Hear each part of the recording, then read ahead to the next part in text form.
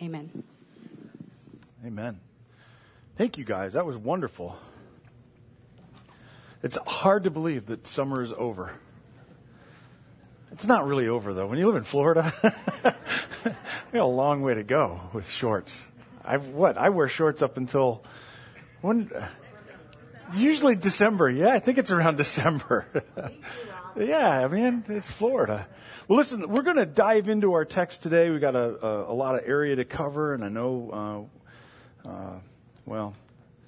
I keep thinking, I know you're anxious to get out of here. I don't know if you are or not. Nobody's actually said that to me, but I just assume that you're ready for me to stop already. But we're going to jump into our text. If you got a Bible and you'd like to follow along, if you'll head to Luke chapter 23, please. Last week, we're in the final stages of this gospel. We're almost concluded with this. We've got a few more to go, and then our 2-year journey through Luke will come to its conclusion. But we're here at what is considered the climactic moments of this gospel story, where Jesus has been tried. We read about his trial before Pilate and Herod, and then Pilate's condemnation of Jesus, sending him off to the cross. And that's where we left off last week, as Jesus was on his way to the cross and the encounters that he had there with Simon of Syria, and also with the women who were mourning him at that time. Today, we're going to read about Jesus' death on the cross. And then after that, we'll look at his burial. And then we'll see his resurrection, which makes all of this such good news. There's no question, though, that the cross is central to the Christian faith. I mean, all through the New Testament, the writers of the New Testament letters make a lot about the cross. Jesus died for sinners. 1 Peter 3 makes that statement. Jesus died for sinners. And that is probably one of the most, readily accessible statements that we have from the New Testament. I think almost anybody, when, crosses are prevalent in our world. And if you were to talk to somebody from our faith and say, what is the cross? I think that statement would be the statement that comes back. Jesus died for sinners, of which I am one. It's a simple takeaway that most Christians will hold to as the focus of our faith. But the New Testament tells us that's just a partial explanation. It's a vital one, a very important one, but it's just a partial explanation of what went on with the cross. Why is it? I think about that. Why is it after 2,000 years we still want and need to hear the story of the cross and Christ on the cross? Why are we drawn back to that? I mentioned that last week. It's one of those things we're drawn back to over and over. Is it because we're morbid and violent people? We like violent art, like the way that people like watching slasher horror movies or whatever. Is that why we're drawn back to that moment? I don't think so. I hope not, but I don't think so. I believe we've always been drawn to the cross because it's the key that unlocks the mysteries of God to us in ways that are surprising and unsettling, but also wonderful. It's a window through which we're able to see the heart of God towards humanity. Jesus dying on the cross is a central theme of the gospel. Jesus died for sinners. The early writers knew something important happened there in that event. It took several years, many years actually, after that to begin constructing what it might mean. I believe the Holy Spirit inspired the writers of the New Testament to begin unlocking some of these things, revealing some of the mysteries of it. The Apostle Paul provides us with most of the material for that as to the significance of Jesus' death. But I'll tell you, that still, after 2,000 years of contemplating and studying this, it's still a great mystery. There's still a lot to be uncovered in this. We've yet to plumb the depths of that all the way. What scriptures tell us is that somehow Jesus' death on the cross was sacrificial. He sacrificed himself for us. That he took on himself the full consequence of our rebellion against God, our determination to set up a world and some sort of manufactured paradise apart from God. But more than that, more than taking those consequences and redeeming us from them, Colossians 2 and Hebrews 2 and Revelation 5 all make it very clear that the cross was also Jesus' moment of triumph. It was the vehicle of Christ's reign in this world. And that, to me, is one of the most fascinating things about Christ on the cross. This was the means by which he revealed his kingship. In Luke's gospel, Jesus has turned, as we've read through it these past few years, Jesus has turned the meaning of kingship upside down. The meaning, honestly, of kingdom itself. He's eaten with the wrong people. He's offered peace and hope to the wrong people. He's warned of judgment to the wrong people that nobody was expecting. Even like last week, as he's speaking to the women that were mourning and weeping on the way to the cross, him explaining, you're weeping for the wrong ones. Now in chapter 23, we're going to see Jesus is hailed as king at last. Finally, he's recognized as king, except it's going to be in mockery. Mark, I'm sorry. This seems really like loud and ringy to me. It might just be me up here, but can you guys still hear me if we pull that back? Okay, cool. Thank you so much.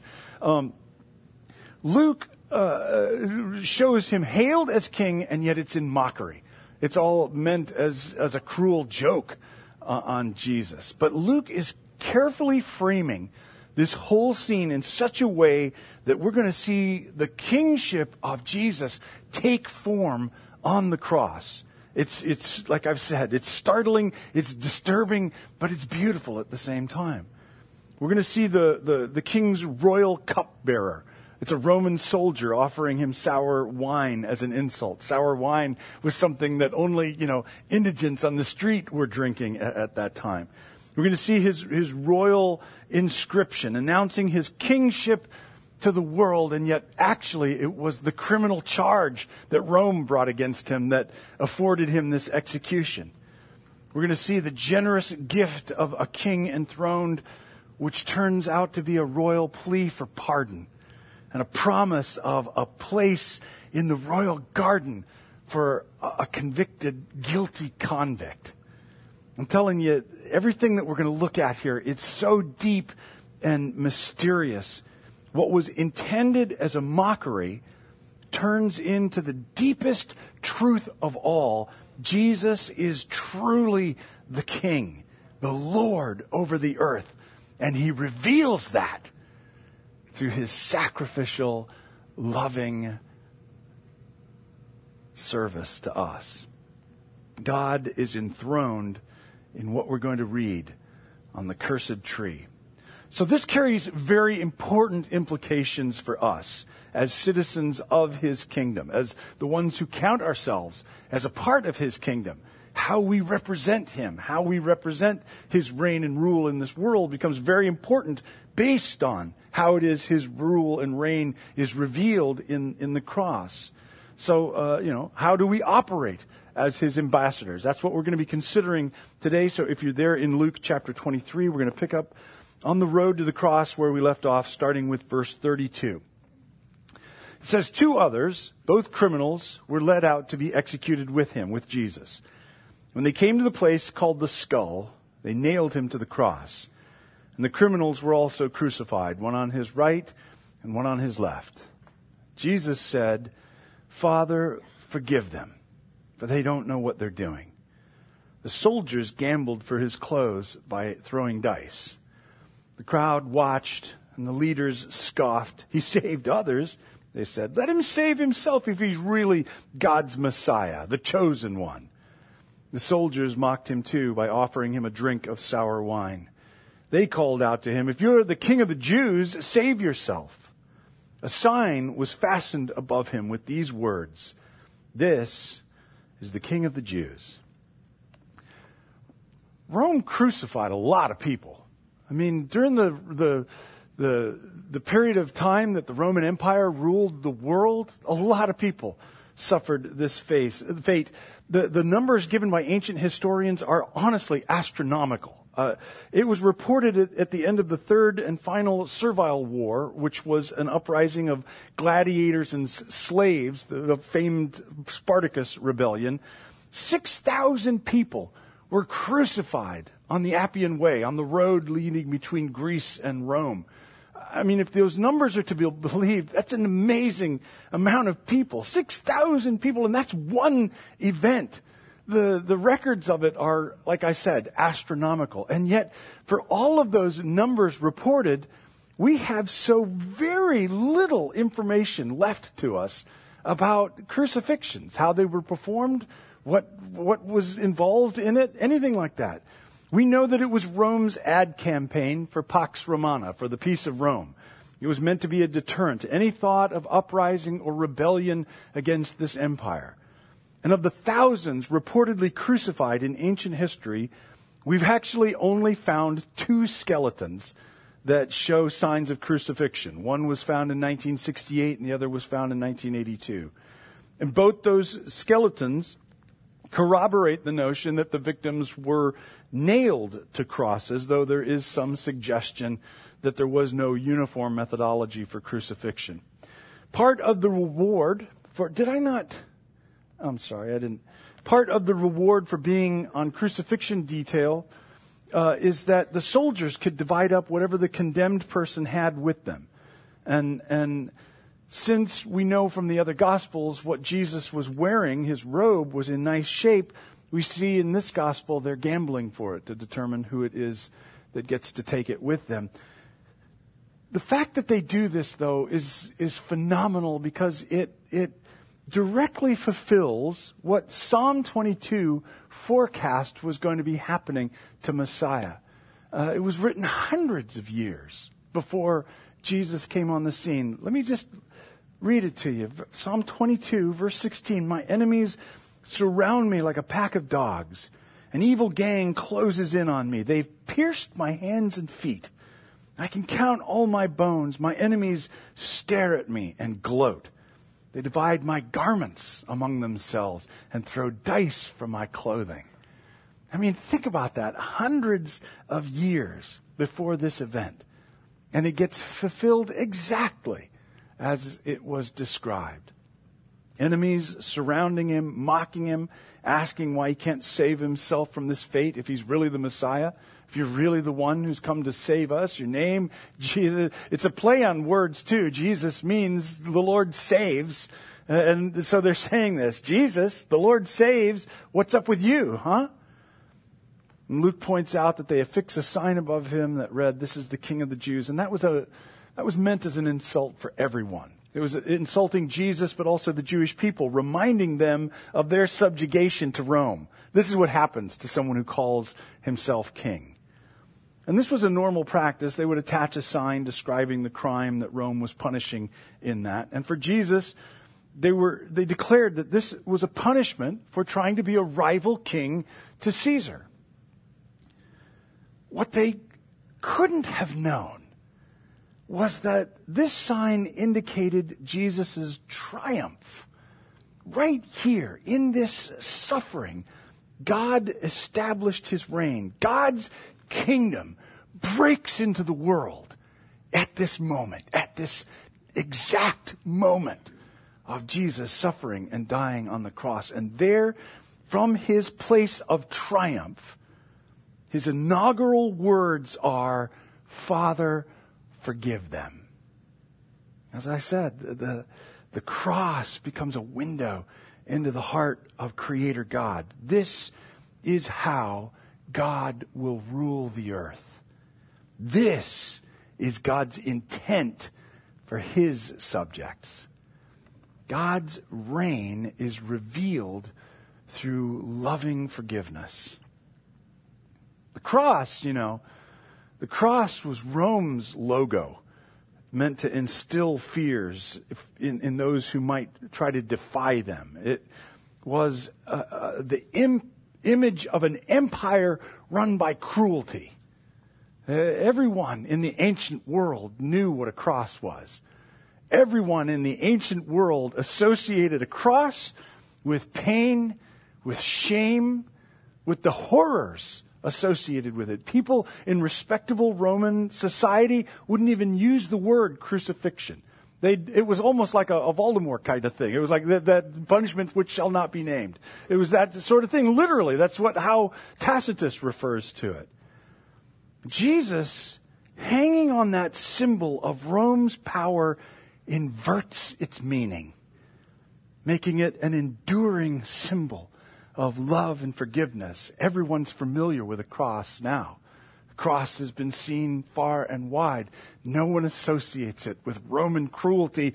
Everyone associates it with some sort of symbol of God's love. Through Christ's sacrifice, we're granted forgiveness for sin, for our sins, and brought into a reconciled relationship with our Creator. So this has direct impact for us beyond, the forgiveness that we ourselves received. To be a Christian means that we not only are forgiven through the cross, but we are made followers of the King and His cross. We're saved from sin, but we're saved for His kingdom. And the loving forgiveness of God displayed in the cross creates a people who lovingly forgive and give themselves for the well-being of others. That is how the kingdom of God is revealed in this world. We are witnesses and agents of God's forgiveness. We become those who forgive others, forgiving those who've wronged us, forgiving those who malign us as a witness of God's kingdom, of God's invasion of this broken place. Forgiveness. Yeah, but Rob, that's hard. I'm not sure I'm into that part of it. I like the forgiveness for me. That makes sense. That's good. This other stuff, I'm not so sure. I don't feel like being forgiving. I don't feel like forgiving, especially someone who wronged me, who hurt me. I get that. Listen, I get it. I'm making light, but I get it. I'm a human too. We're all humans in this together. This is not something I'm trying to sentimentalize or make simplistic. This is no easy thing that we're called to. I suppose if we were to ask Jesus how easy it was to go to the cross and utter the words He uttered, I would suppose He'd tell us, yes, that was not easy. That was not an easy thing to do. But the thing we have to remember is God never asked us to feel like forgiving. He just called us to forgiveness.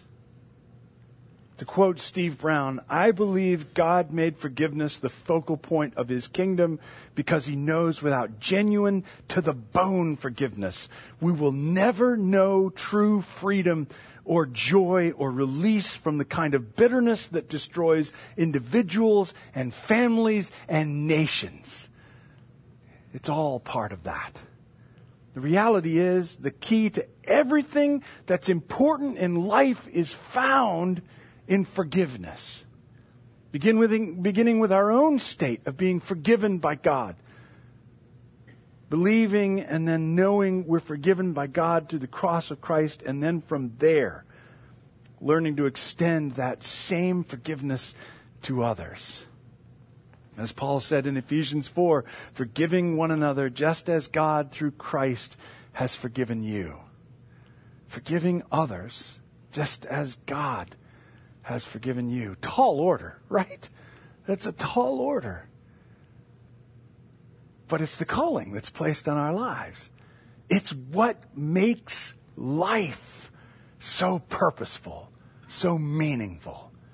We represent something beyond the brokenness and chaos of this present world. It doesn't come overnight. This is a discipline. It's a practice that we must intentionally make a priority in our lives. Because here's the thing, we will never drift into forgiving someone. Just kind of like we're going along and finally, hey, I woke up today, yeah, I'm going to forgive so-and-so. That's not going to happen.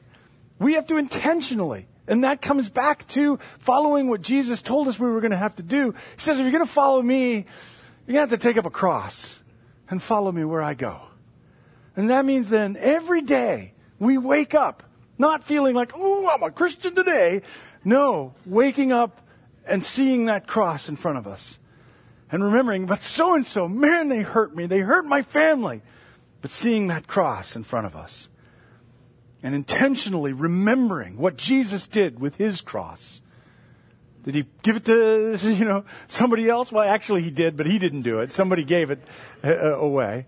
But that again, as we pointed out last week, is a picture of our calling. No, we take it up. We take it up. We follow after him, intentionally taking up the practice of making forgiveness a priority in our lives. If we want to rightly represent his kingdom.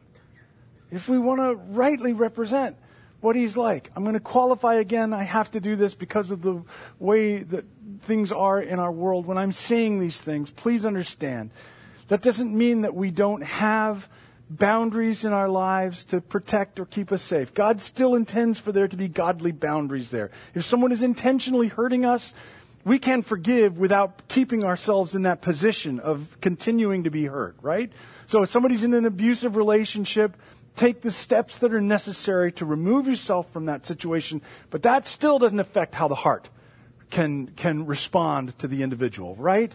So don't misunderstand what we're saying in that, but recognize the importance of it as well. In the heart, where everything counts, in the heart.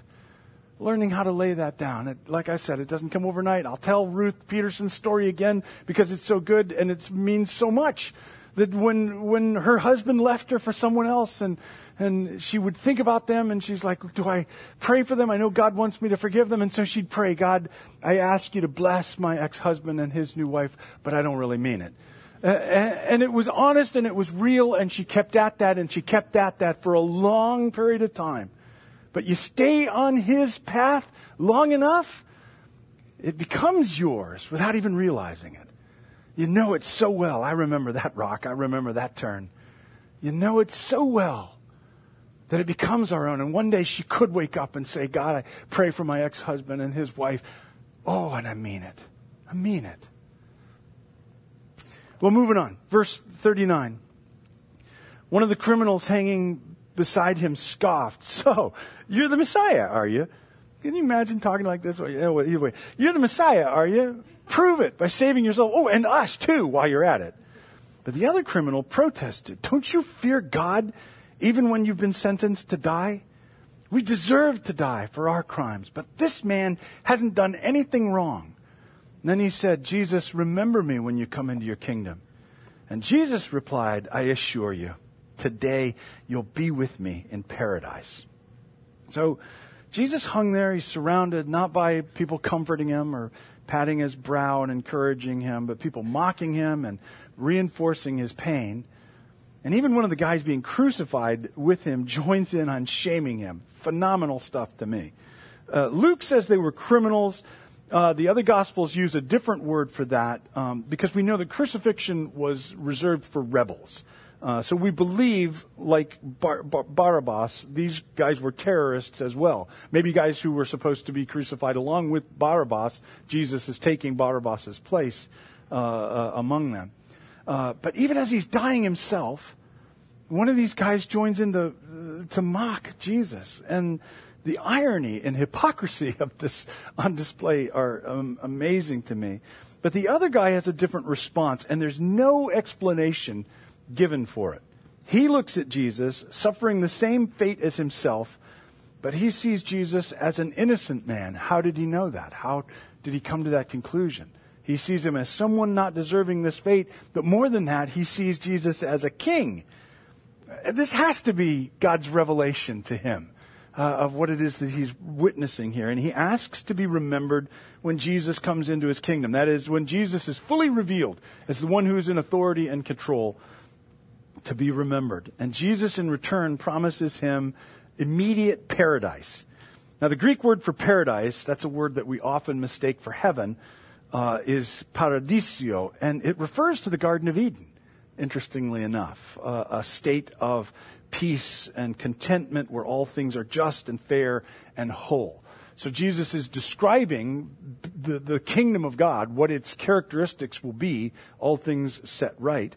But we could actually describe that as well as God's realm. So heaven isn't necessarily too far off, though we understand heaven is an intermediate state as we wait for God to restore all things and set all things right.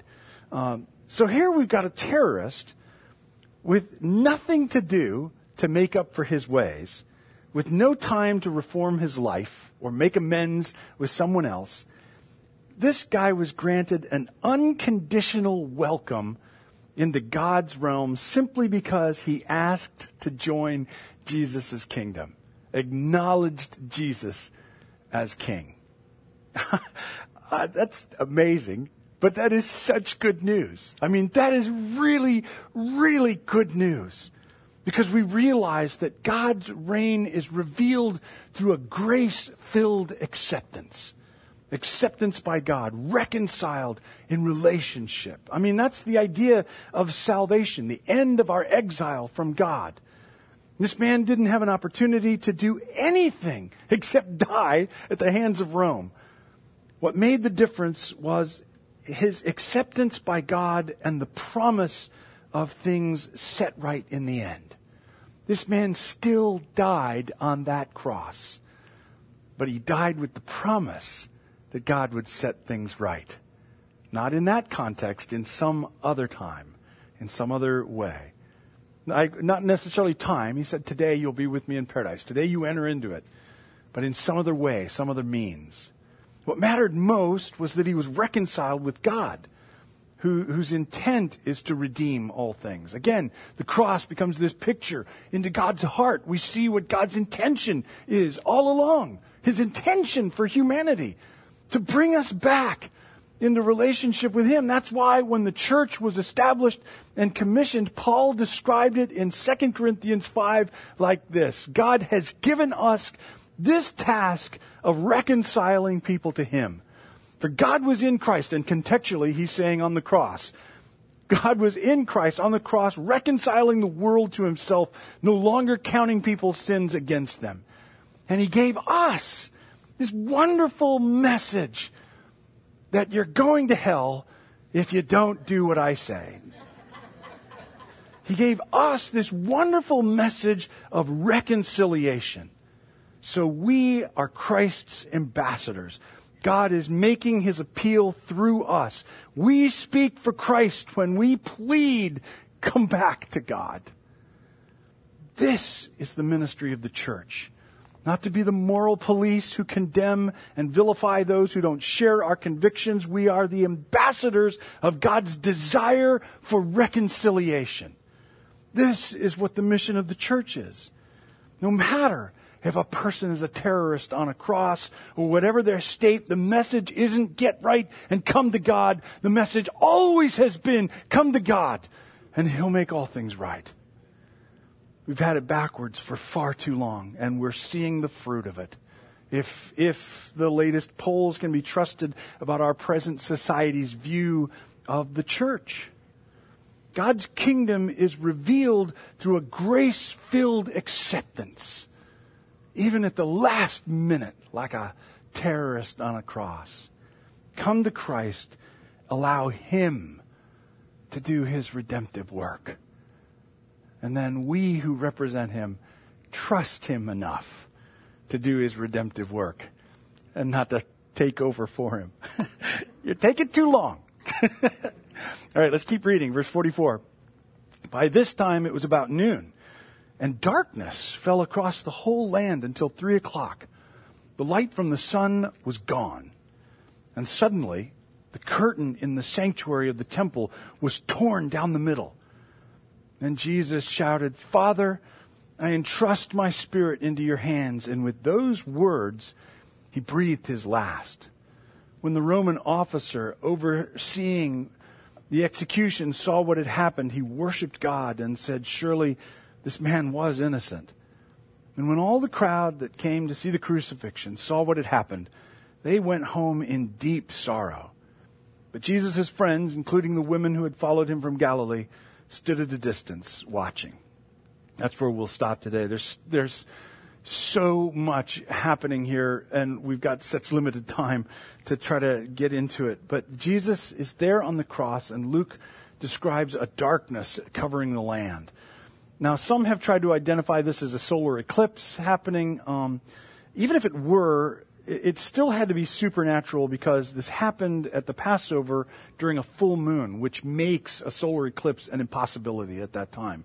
It's a miraculous sign. I have no trouble with that. It's a miraculous sign that God did to communicate something. The real question is what?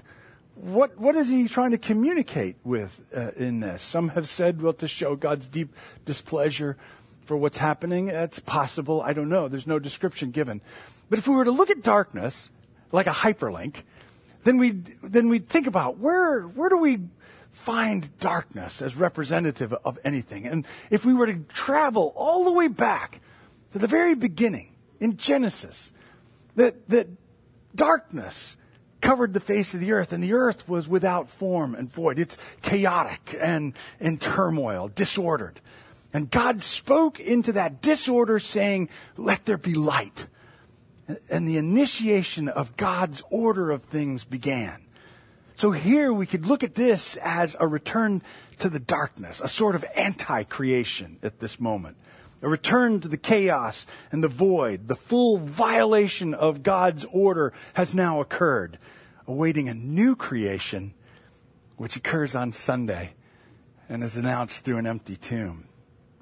That's a lot to digest. You have to take some time to ponder that. But here Jesus says his final words. He commits himself into the Father's hands. He did all things through instruction and submission to the Father. And here, even at his last, he commits himself into the Father's hands. The crowd's moved by this. The Roman officer acknowledges the injustice of his own system in this. So much to dig into. You could dig into that. They disperse with sadness. His disciples stand by impotently watching what's happened. You can imagine what's going on in their minds. 3.5 years of devoting your life and service to the guy that you thought for sure was Messiah, just to see it all come crashing down in this moment. He breathes his last. They don't know what's coming in this. We got the benefit of knowing where this is going because, we went to church once or twice. But those guys, they didn't know any of that stuff. How many times in life have we stood there watching our hopes and dreams breathe their last? Walk away in sorrow and sadness, having no idea what God's up to. But those are other sermons for other times. What happens in the middle of that text is what I want to focus on. The temple curtain was torn in two by unseen hands, by unseen means. So inside the Jewish temple, there was this inner chamber that was closed off to everyone except for the high priest, and he could only go in once a year. It was called the Holy of Holies, and it was a place of designated meeting between heaven and earth. That was the concept behind it. This was like an overlap of God's realm with the earth. This is where you could meet with him. But again, separating that inner chamber from the rest of the world was this thick, dark curtain. So this was symbolic of humanity's alienation from God, the worst consequence of this cursed world, of being exiled from God, cut off from our Creator. That curtain hung as this symbolic divide between God and man, between heaven and earth. And Luke describes that curtain being torn down the middle, the implication from top down, signifying, for one thing, the end of the temple system, as Jesus had forecast its end when he disrupted the sacrifices that day, that he overthrew the money changers' tables. The end of the temple system. But more importantly than that, we see that the cross of Christ removes all barriers between God and the human race he lovingly made. God's kingdom unites heaven and earth and reconciles us to God, and the means by which he accomplished that was the cross. That's why it's good news. And that's why the cross will always be a symbol of good news, of God's great love for creation. That curtain is gone. Think of that. And you think about what it stood for symbolically. That curtain is gone. It's still gone. It's gone. Nothing stands between us and the God who made us. We have free access to God, the creator and the ruler of all things. Our lives now become the meeting place between heaven and earth, God and humanity. He takes up his dwelling in us, as Jesus forecast, as Paul later reiterates. And all of that was accomplished by the cross of Christ. All of it because he went and did what we were powerless to do. The cross reveals God's forgiveness of sins. God has forgiven our rebellion and taken the consequence of sin, and now a passageway has been torn between our realm and God's realm. There is now a doorway back to Eden. That's what the cross provides, and that's what the torn curtain means for us. Now we can, as the writer of Hebrews puts it, come boldly before God's throne of grace. Nothing stands in our way. There is no more separation from God. The cross has fully reconciled us. What you do or don't do does not change what the cross has accomplished.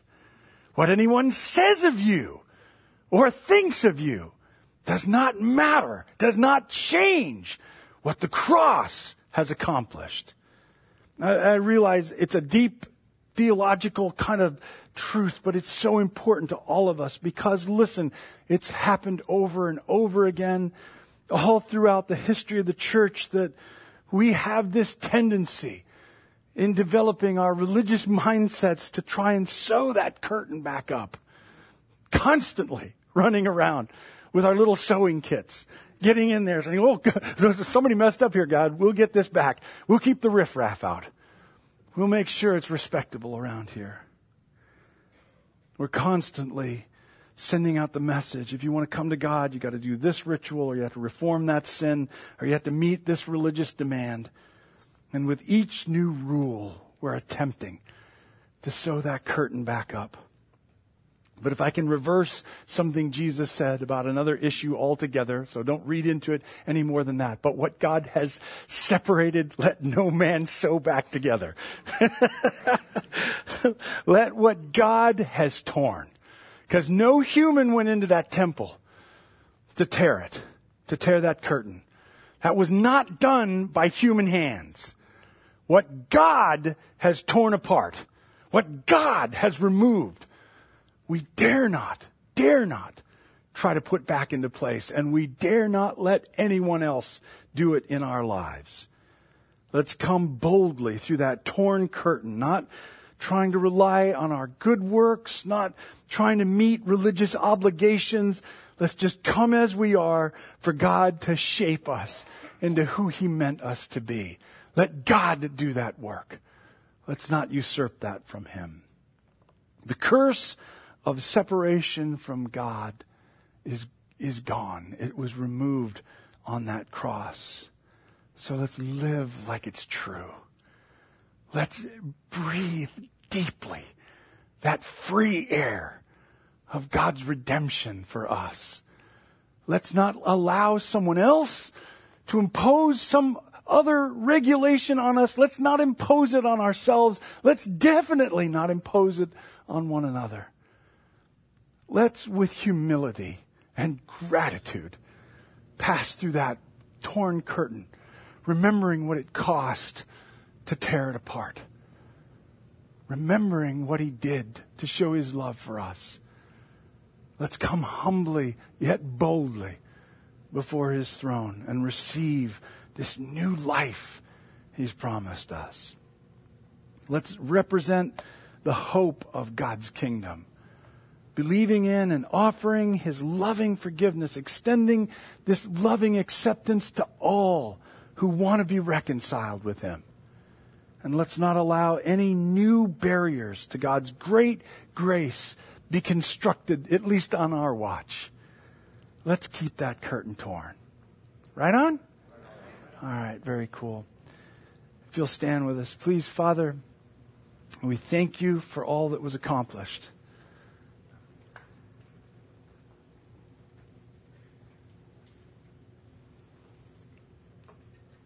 It's a humbling thing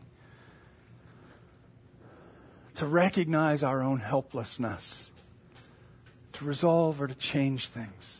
How many of us, Lord, spent so much of our lives trying to run from things that were within us that we could never escape, that You, by Your mercy and Your grace, began to redeem and to alter and change in miraculous ways that we couldn't even begin to understand.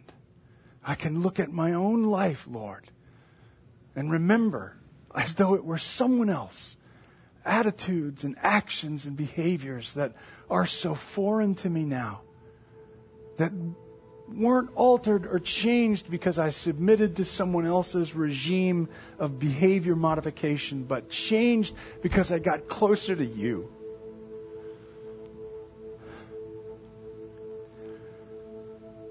Because we come boldly before Your throne, God, but we can't remain upright there.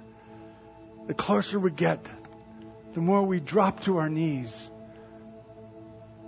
the more that love radiates towards us, the more overwhelming it becomes. And oh God, what love You have for the human race that we are recipients of. So come, Holy Spirit, and fill us with that love and enable us to broadcast it. Because nothing else will change this world. But You alone can accomplish this through Your love and Your grace. So make us agents that rightly represent who You are in this world. I pray that for each one of us here. I pray that, Lord, in Jesus' name. Amen. Amen.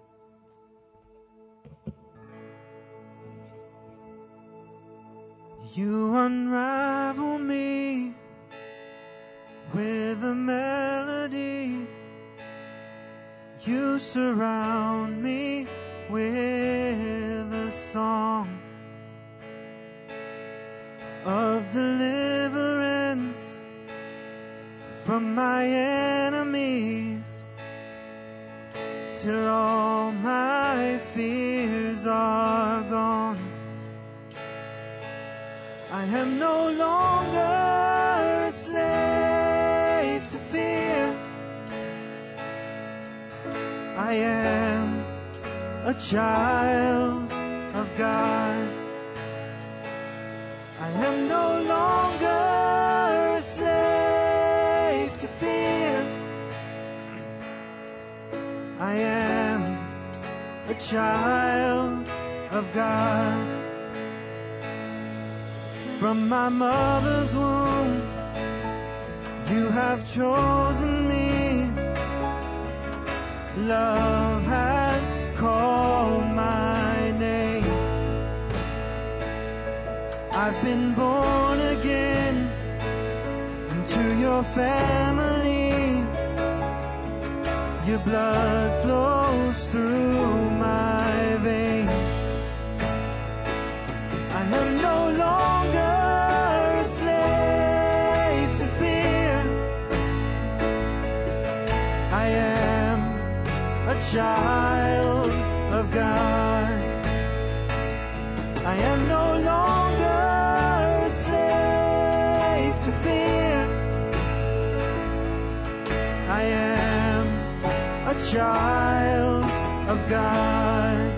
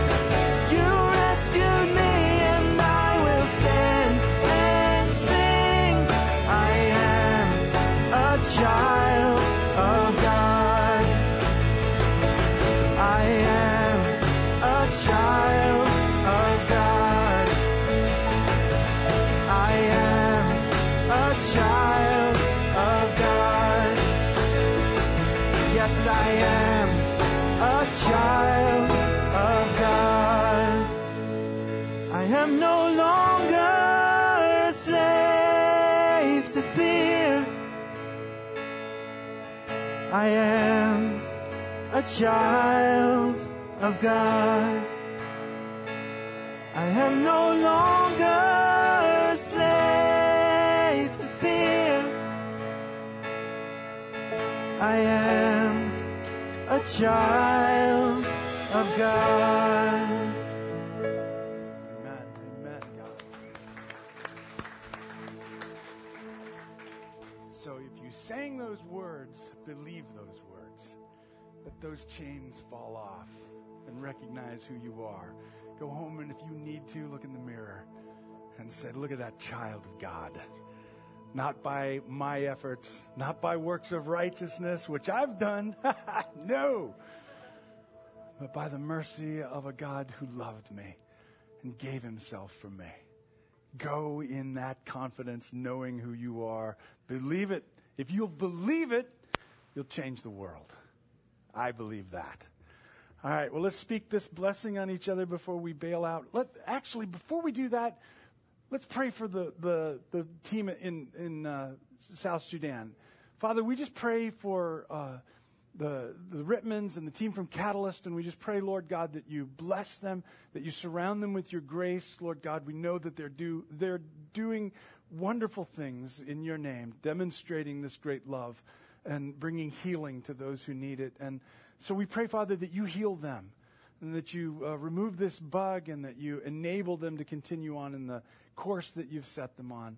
We thank you for the good works and the good things that you're doing there through them, and we pray that you continue that in Jesus' name. Amen. Amen. Let's speak this blessing on each other. May the peace of the Lord Christ be with you wherever he may send you. May he guide you through the wilderness and protect you through the storm. May he bring you home rejoicing at the wonders he has shown you.